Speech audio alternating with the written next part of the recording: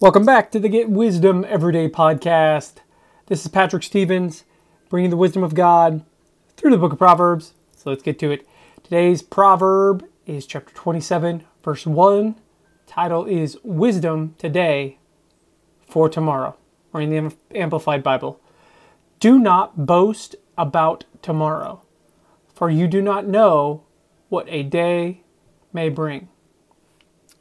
I absolutely love this verse. It's a great reminder to all of us that God is still in control. We truly don't know with 100% certainty what will happen in the future.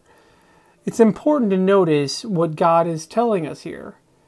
He is teaching us to not boast about tomorrow. Additionally, God does not want us to stress or worry about tomorrow. He wants you to know He will meet all of your needs.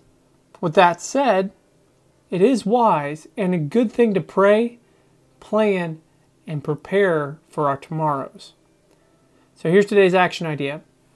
Let us stop boasting, stressing, and worrying about tomorrow. Doing those things won't bear anything good. Instead, when it comes to tomorrow, let's start praying, planning, and preparing with wisdom. Either way, we do not know what a day may bring. That's wisdom today for tomorrow. God bless.